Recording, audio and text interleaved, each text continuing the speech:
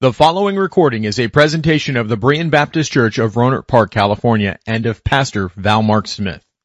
We are an independent Baptist congregation committed to the accurate presentation of the historical doctrines of the faith.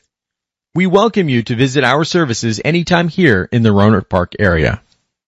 Good morning, everyone, and welcome to our service of Berean Baptist Church. The Lord's sweet psalmist wrote, "O Lord our God, how excellent is thy name in all the earth, who has set thy glory above the heavens." And truly that is our desire, to acknowledge God's glory and to worship the name of Jesus Christ. This is our purpose for gathering here on every Sunday morning. Now, if you'd open your Bibles to the Gospel of John, chapter 4, once again, we come to this familiar place in the New Testament to impress upon our minds the command the Lord gave to worship. This is the encounter between Jesus and the woman of Samaria who met at Jacob's well, just outside the city of Sychar. And their meeting was not a chance encounter. The Lord does nothing by accident. He is the omniscient God, and He not only sees all and He knows all, He plans all. In verse number 4 of this chapter, the Word of God says that Jesus must needs go through Samaria. He had His purpose. He had His sovereign pleasure fixed upon this stranger that He knew would be at the well, and He knew that she would leave this encounter with Him believing in Him as her Messiah. Now, we've discussed the meeting in the previous messages, so I'm not going to go into the details of the event. We're using this encounter to focus our attention on the discussion that they had about worship. And you remember that they were engaged in a conversation about worship, about who was right and who was wrong about proper worship. Was it the Samaritans that worshipped at Mount Gerizim, or was it the Jews that worshipped at Mount Zion at the temple? And it turns out that neither were right, because Jews and Gentiles both were guilty of doing what natural people do.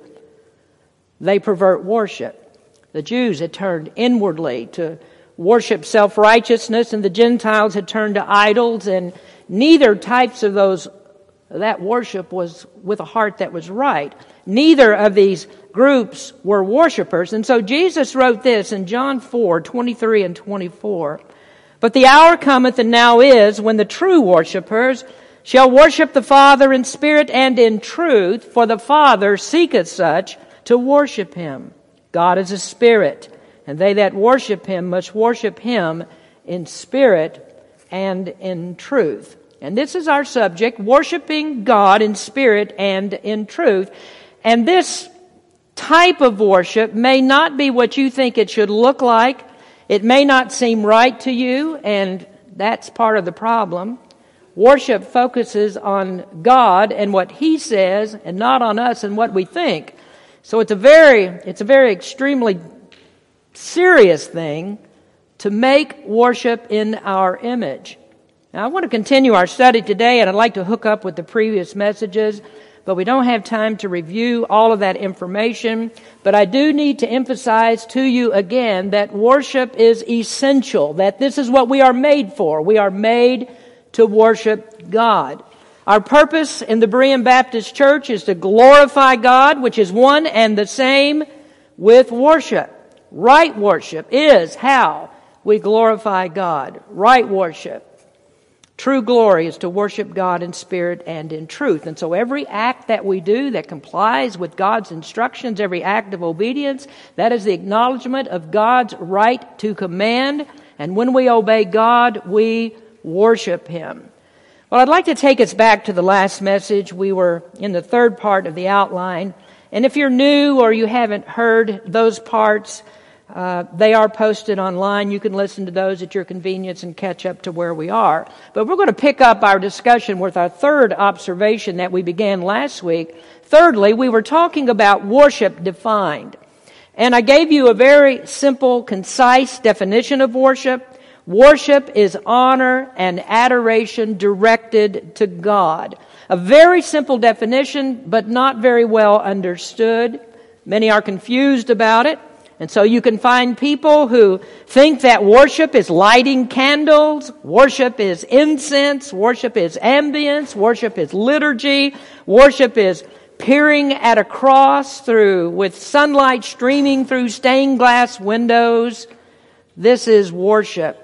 Others think that worship is, that's the time that we get up to sing. It's the repetition of choruses or chants until we are emotionally charged. But none of that fits the definition of worship. Some of these things are contributors to worship. They are aids to worship. One thing I've always said, I love ornate church buildings. I love church buildings with steeples. I like ones with all the aesthetics, the ambience that sets the mood for people to worship. But those things are not worship.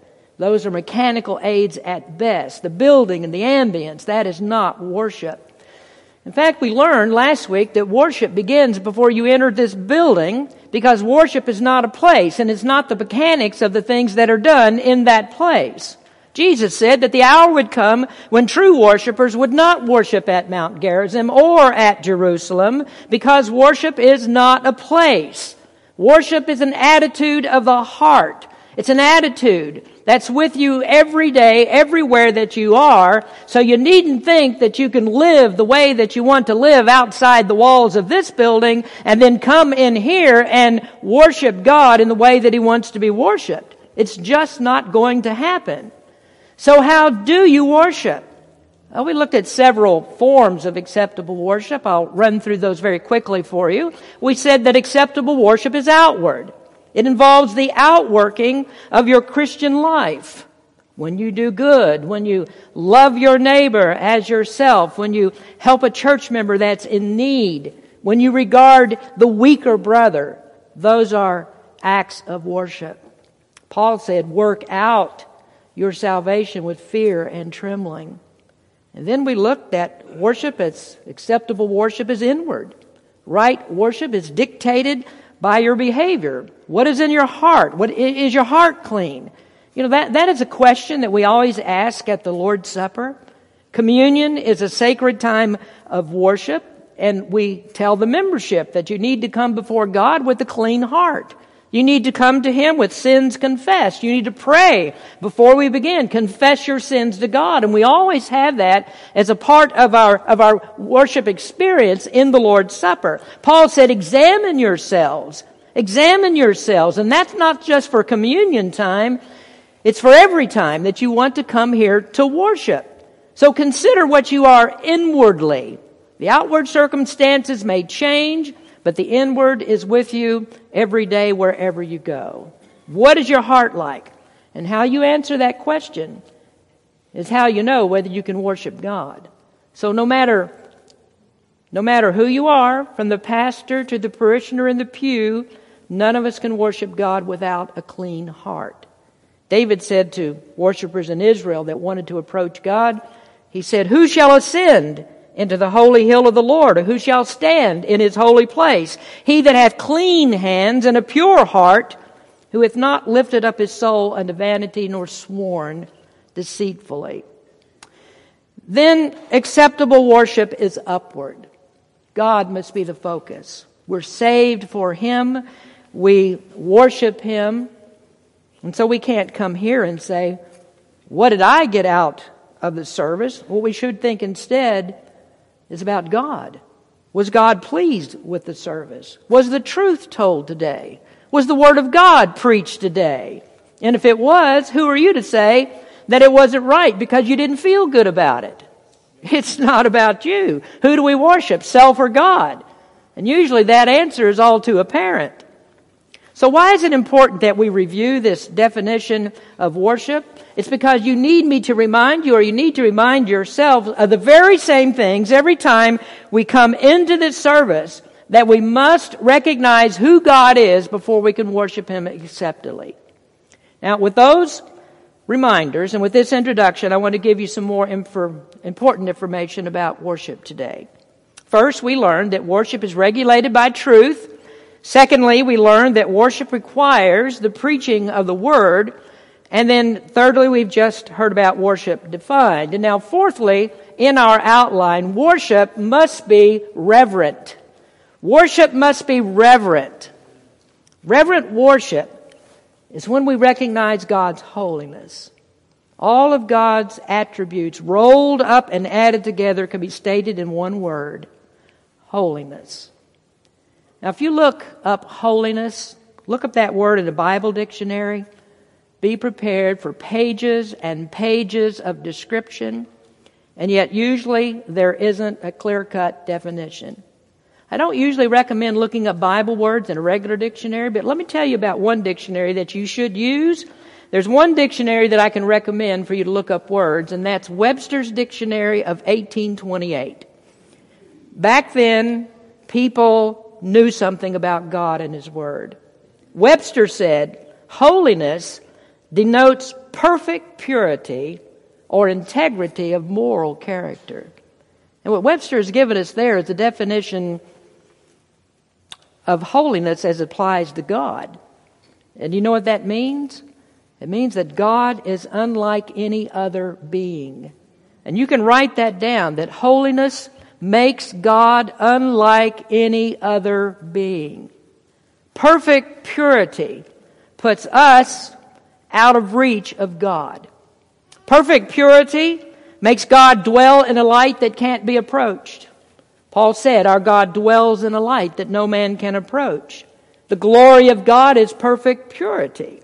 And what does the Bible say about His glory? Well, Paul wrote these words that spoke of the separation between us and God. He says in 1 Timothy chapter 6, I give thee charge in the sight of God who quickeneth all things, and before Christ Jesus, who before Pontius Pilate witnessed a good confession, that thou keep this commandment without spot, unrebukable, until the appearing of our Lord Jesus Christ, which in His times He shall show, who is the blessed and only potentate, the King of kings and Lord of lords, who only hath immortality, dwelling in the light which no man can approach unto, whom no man hath seen nor can see, to whom be honor and power everlasting. Amen.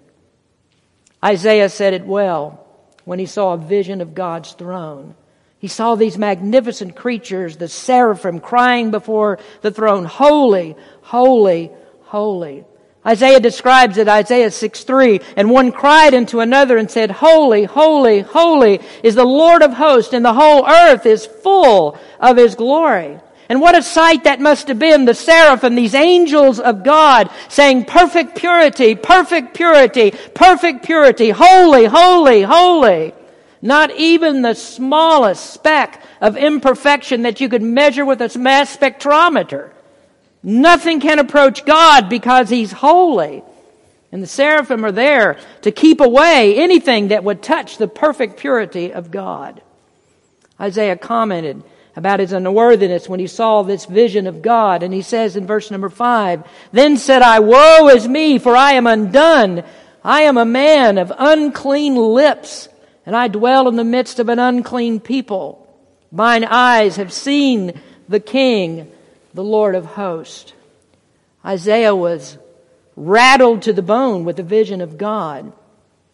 You know of anybody in the Scriptures that felt the presence of God or came close to a manifestation of God's glory that wasn't struck with fear and awe?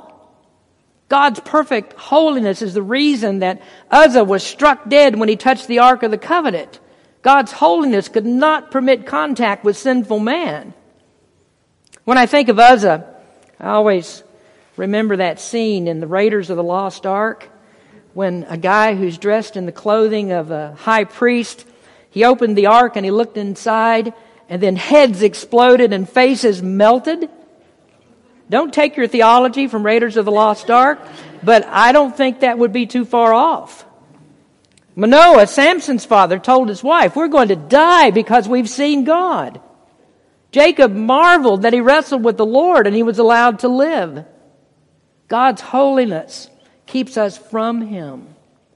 God doesn't live by a standard of holiness. He is holiness. There's only one level of holiness with Him. He is all there is. And that makes Him one of a kind, the only true God. Well, then here's our problem. Sin The breach of holiness keeps us away from God. No one will get close to God without perfect holiness. And if people could only see that, they would realize how foolish it is to think that there is some good thing that we could do that would allow us to approach God. And yet every religion that puts emphasis on man's work to redeem him, and all of the world's religions do, they are shooting so low that God will step on that bug that dares approach him. God is in the light of holiness, a perfect light that no one can approach. It's high offense. It is blasphemy to think the pitiful efforts of sacraments and penance and confessions and priestly vestments could ever make us holy or anyone holy enough to approach God. How dare that any man would put on white robes and sit on a church on a throne, and people come and bow and kiss his ring and call him Holy Father. Each time that's done, it tramples the blood of Jesus Christ. And that is the only thing that permits us to have holiness to reach God. People do not understand how wide the gap between us and God. I believe that one of the most disturbing developments of our godless culture is the pervasive use of profanity. Everywhere you go, everything you listen to, everything you read is more than likely articulated with the worst, most offensive gutter language that can be used. I hear it streaming from car radios, so do you. I hear it with the neighbors and even with children in the neighborhood. I hear it in the checkout lines at the stores. And sadly, sometimes I hear it occasionally from church members. Rising high on the list of commandments is the third, "Thou shalt not take the name of the Lord thy God in vain, for the Lord will not hold him guiltless that taketh his name in vain." To take God's name in vain is an act of blasphemy. And so whenever you just flippantly say, "OMG, oh my God, Jesus Christ," you attack God's holiness. And when you use other words that break the New Testament commands of using filthy language and of corrupt communications, it's the same. And perhaps you don't think that way. Maybe you don't say God. Maybe you don't say Jesus. Maybe you don't say Lord disrespectfully. But you use those other all too common words, and you know what they are. I don't even need to mention their first letters. You know the blank word. Did you also know that's blasphemy? And you might ask, how so? It impugns the holy God, because Jesus said just one idle work, any idle word that you speak will come into judgment. He will judge you because you break that command of sound, wholesome speech. And when you do, you break His word. He's commanded against that. And the word says that He exalts His name above His word. So, you don't want to challenge the holiness of God. James wrote this to swearing Christians. He said, "Out of the same mouth proceedeth blessing and cursing. My brethren, these things ought not so to be." Do you know what God's name is? His name represents all He is. What is God? All that He is adds up to holiness. There's holiness in His name. God said, "I am." I am is my name. That makes His name so unique that He's one of a kind. His name is holiness. To speak His name without reverence is blasphemy. In His model prayer, the Son of God prayed to the Father and said, "Hallowed be Thy name." Reverence, holiness to Your name. Keep these things in your mind because they tell us something about how to worship God. How to worship God first. Recognize who God is. You can't worship God in spirit and truth if you don't know who He is. And I'm not speaking of Him in relation to idols. I'm not speaking of Him in relation to other gods. I'm not even speaking here in the sense of salvation. Of course, you must identify the right God and you must believe in Him. But I mean that you need to know where you stand in the pecking order with God. You are not even in His line. Or as the Brits would say back here, you're not even in His queue. I once talked to a friend of mine who said that there was a teacher in his church that wanted to teach children about getting on their knees to pray.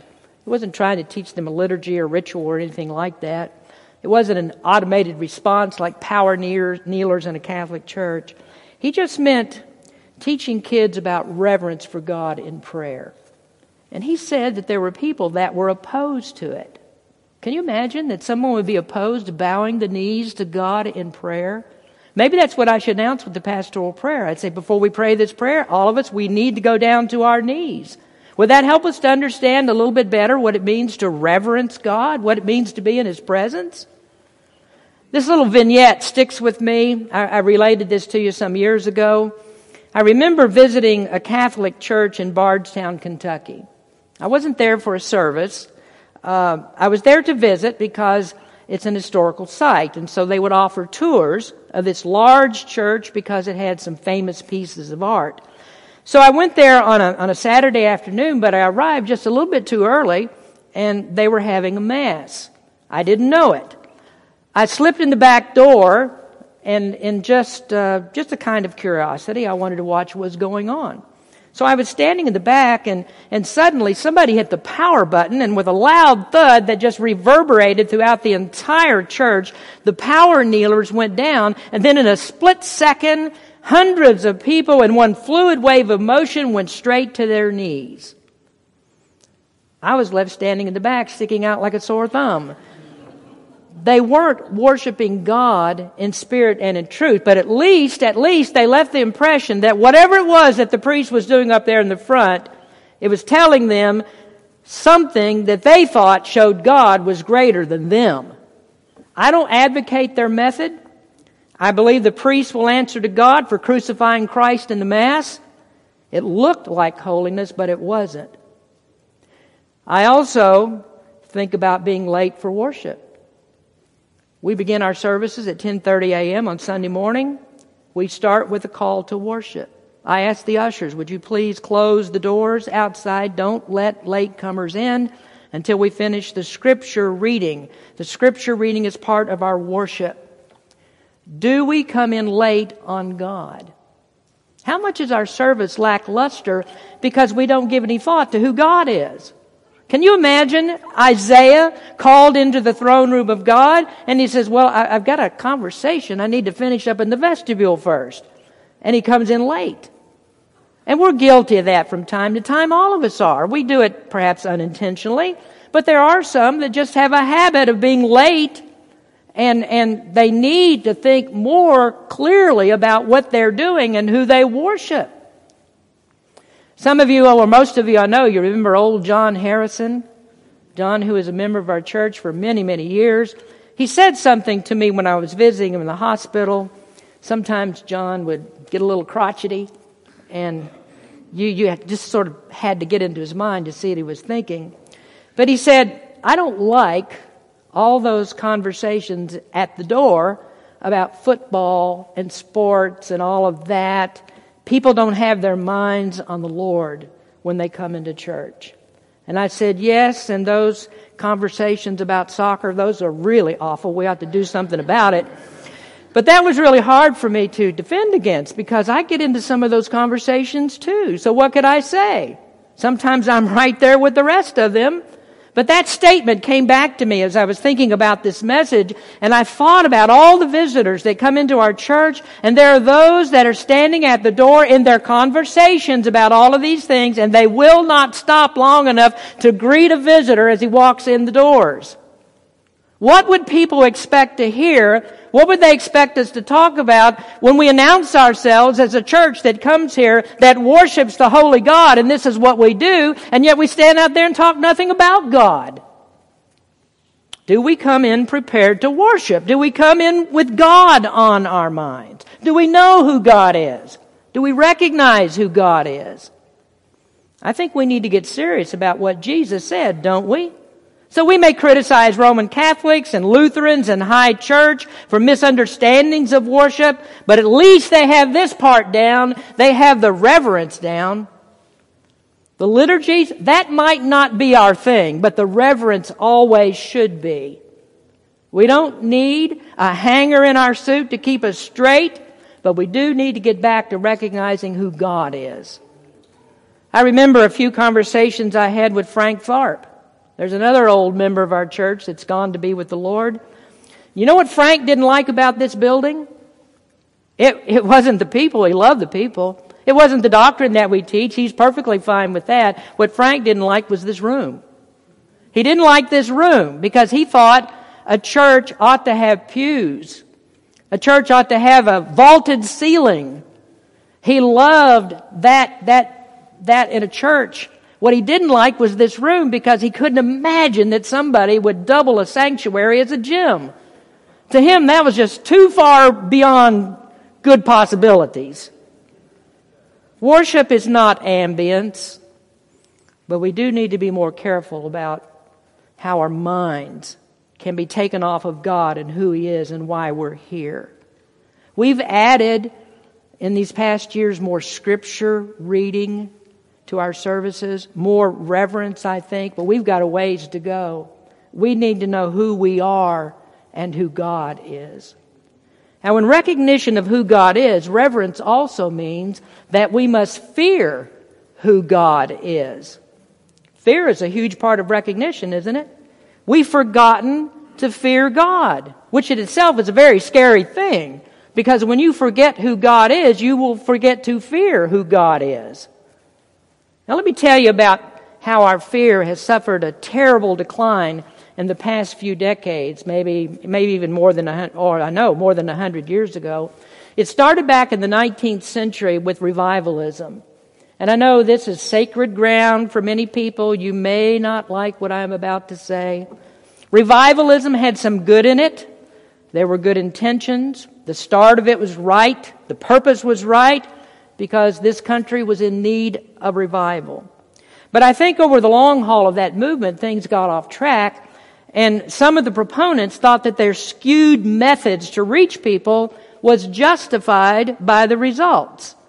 And we still see this today. We still see the leftovers of that today when there are churches that have gimmicks and games and weird promotions. I've seen some of these churches with the Wheel of Fortune on the platform and spinning that and giving out prizes to the congregation, taping dollar bills under the seats. All kinds of gimmicks to get people into church. But revivalism's worst effect was that it twisted the theology of salvation. That was good that fundamentalism came out of it. Fundamentalism defended Bible inerrancy when it was attacked by higher criticism in the late 19th and early 20th centuries. But while fundamentalism concentrated on the inerrancy of the Bible, it forgot some of the doctrines that were contained in the Bible. And the result was that Bible knowledge, knowing what the Bible means, began to crumble at the hands of fundamentalism. Now, I'll tell you that we still believe all the fundamentals of the faith. Don't make any mistake about that. But did you know that today, amongst others, fundamentalism has become known as a code word for ignorance? Now, hold on just a minute. Don't get angry with me. I'm not speaking of what the theologically liberal crowd says. I am not speaking of what the reprobates say. I am speaking of those who are genuinely interested in what the Bible says, and they want to stand for truth on the entire Bible, and they want to understand what does it mean. And they find that fundamentalism means blind ignorance of Scripture. And we're sorry about that. We can speak on strong doctrinal issues, and many of these people are like deer in the headlights.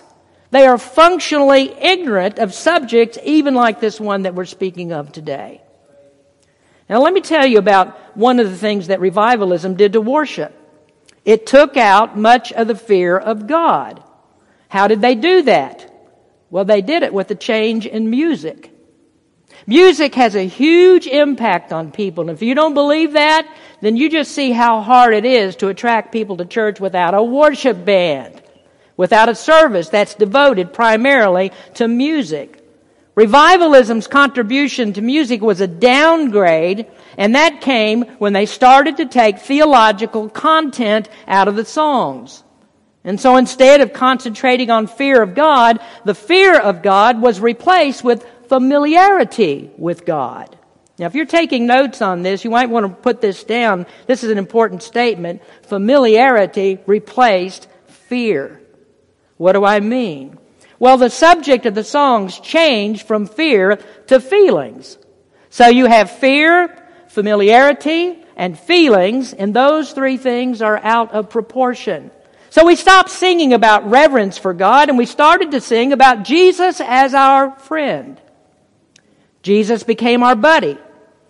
Jesus became the guy that will play games with you when you're lonely. Jesus is the guy that you can go up to and you can throw your arms around and you can say, "Come on, man, I love you, man." And we lost that sense of standing in the presence of holy God. You understand what I mean? We brought God down to our level. We got way too familiar and we lost the godly presence. Jesus got into our boat and He stilled the storm, He calmed the seas, and we looked at that and we said, well, that's kind of special, you know. And we went about our business just sailing along with Jesus. And there was no reaction that the disciples had. You know what it says about them? They were terrified. Why? Because they were in the presence of God. Like the woman that touched Jesus in the crowd, Jesus perceived that virtue had gone out of him. He knew that he was touched by one person in a special way, even as many were brushing against him as he went through the crowd. She knew that she was found out. Mark says that she feared, she trembled, and she fell down before Jesus and told him the truth. But we're so familiar with Jesus that we walk up to him and we slap him on the back like some guy on the church softball team. Do you understand what I'm saying? Music has downgraded Jesus. Jesus is just our friend, and there is no sense that He is holy God. So what do you get? Well, you get people today that tell stories about how Jesus appeared in their bedroom last night. Jesus showed up in the bathroom this morning, and you say, what did you do about that? Did you slit your throat with a razor out of fear? Oh, no. Did you fall prostrate on the floor and say, woe is me, I'm a man of unclean lips? Did you do that? No. Me and Jesus, I just kept on shaving. We had a good old conversation. Two old friends slapping each other on the back and talking about good old days. And you say, oh, what happened? Oh, well, Jesus was in the bedroom last night. He hovered over the bed and he just sort of hung out. Folks, if Jesus appeared in His glory, you wouldn't hang out. You would wet the bed out of fear. You wouldn't be telling people what you saw. Zacharias couldn't speak for 9 months. And all he saw was an angel. All he saw was an angel of God. You can't imagine if you saw God. Moses hid his face in fear from God. But you have these charismatics, they have their dreams and their visions of God like they were watching Tuesday night television. Oh, guess what? I saw God last night. No fear. We've suffered a downgrade of fear of the holiness of God. So I've come to the place that I've got kind of tired of songs that came out of the revival period. Others are upset about them because they are truly convinced, wow, these are the old songs of Zion. These are the hymns of Zion. You take those songs and you compare them to A Mighty Fortress Is Our God. You compare them to any song that's written by Isaac Watts or John Newton or William Cooper. Compare them to the Sovereign Grace songs that we sing. They don't stand up because it's more about us feeling good than it is about worshiping God.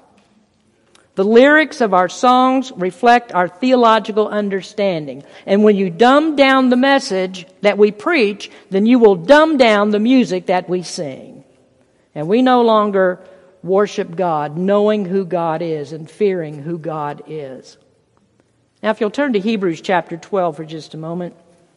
This is the chapter that follows the roll call of the faithful, and you recognize this because it begins with, wherefore, seeing we are compassed about with so great a cloud of witnesses. Maybe sometime it'd be good for us to go over that verse and common misinterpretations of it. But I want you to look a few verses down. If you'll look in verse number 14 of Isaiah 12, it says, follow peace with all men and holiness, without which no man shall see the Lord. That's what we talked about earlier. You can't see God without holiness, and you don't have any self-generated holiness that will help you to appear in God's presence. Well, the writer goes on to discuss Moses on Mount Sinai and how there was great fear of approaching the mountain because God was there. The mountain quaked with fire and smoke. That came from it because God's presence was there when he met with Moses. It goes on to say the sight was so terrible that Moses, the great man of God, said, I exceedingly fear and quake. Now, if you'll look at verse 25. See that you refuse not him that speaketh. For if they escape not who refuse him that spake on earth, how much more shall we not escape if we turn away from him that speaketh from heaven, whose voice then shook the earth? But now he hath promised, saying, Yet once more I shake not the earth only, but also heaven. And this word, yet once more, signifieth the removing of those things that are shaken, as of things that are made, that those things which cannot be shaken may remain. Wherefore, we receiving a kingdom which cannot be moved, let us have grace, whereby we may serve God acceptably with reverence and godly fear. Look at that. Let us have grace, whereby we may serve God acceptably with reverence and godly fear. Do you know how that ends? Verse number 29. For our God is a consuming fire. That is the sum of Isaiah's fear when he saw the throne of God. Hebrews references Moses on Mount Sinai, and God said, Do not touch this mountain lest you die. Do not come up here in the fire and the smoke and the lightning and the thunder. And they didn't, because they feared God. But it goes on to say, But you have not come to Mount Sinai, you have come to Mount Zion, in the city of the living God. You have come to the New Jerusalem, into the presence of mighty angels. In other words, he says, get down on your knees. Remember whose presence you are in. Fear God. And this is the reason that so much of our worship is messed up and not pleasing to God, because we just walked in lazily and late and without God on our minds, and we just sauntered up to him and we touched his mountain. You can't do it. If you come in without holiness, without confession, without contrition, without consecration, without concentration, if you do not walk humbly with your God, there will be no worship. Thank God for this. He doesn't leave dead bodies strewn throughout this auditorium like he used to do. Are you not intimidated by God? Is there any intimidation there? Do you not fear God? Be careful how familiar that you get with him. Understand me. He loves you. He wants you to talk with him. He wants you to call on him for help. He is close to you. He sticks closer than a brother. He is a friend. But he is not like you. Don't turn your fear of him into feelings of familiarity. Make no mistake, you are not like God. He is unique, one of a kind. What's your attitude about God? What about your reverence?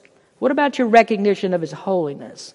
What about your fear of his power and his might? Get him right in your mind. If you don't worship him in spirit and in truth, make sure you know who God is before you claim to worship him. Let's pray. Father, we thank you for your word today. We thank you for the Lord Jesus Christ, before whose name today we humbly bow. And Lord, though we do recognize that you are our friend, we do recognize that you love us. We understand, even as we talk to you right now, that this is what you desire from us, to come humbly before you and speak to you, to ask our request, and to glorify your name in prayer, to give thanksgiving, all of these things. But what you do not ask is for us to come without fear, without reverence, without recognizing that you are so far above us that there is no hope that we could ever approach you unless we come through the righteousness, the holiness of Jesus Christ that we have given to us by faith in him. So, Lord, you expect us to come with repentance. And though we may spend our days outside of this church and all of us sin, we're not saying that we don't.